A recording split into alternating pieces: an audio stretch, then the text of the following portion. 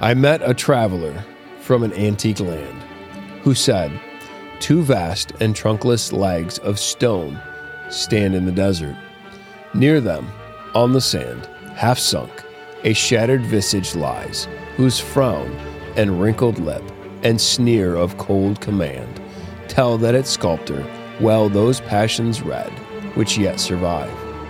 Stamped on these lifeless things, the hand that mocked them and the heart that fed. And on the pedestal, these words appear: My name is Ozymandias, King of Kings. Look on my works, he mighty and despaired.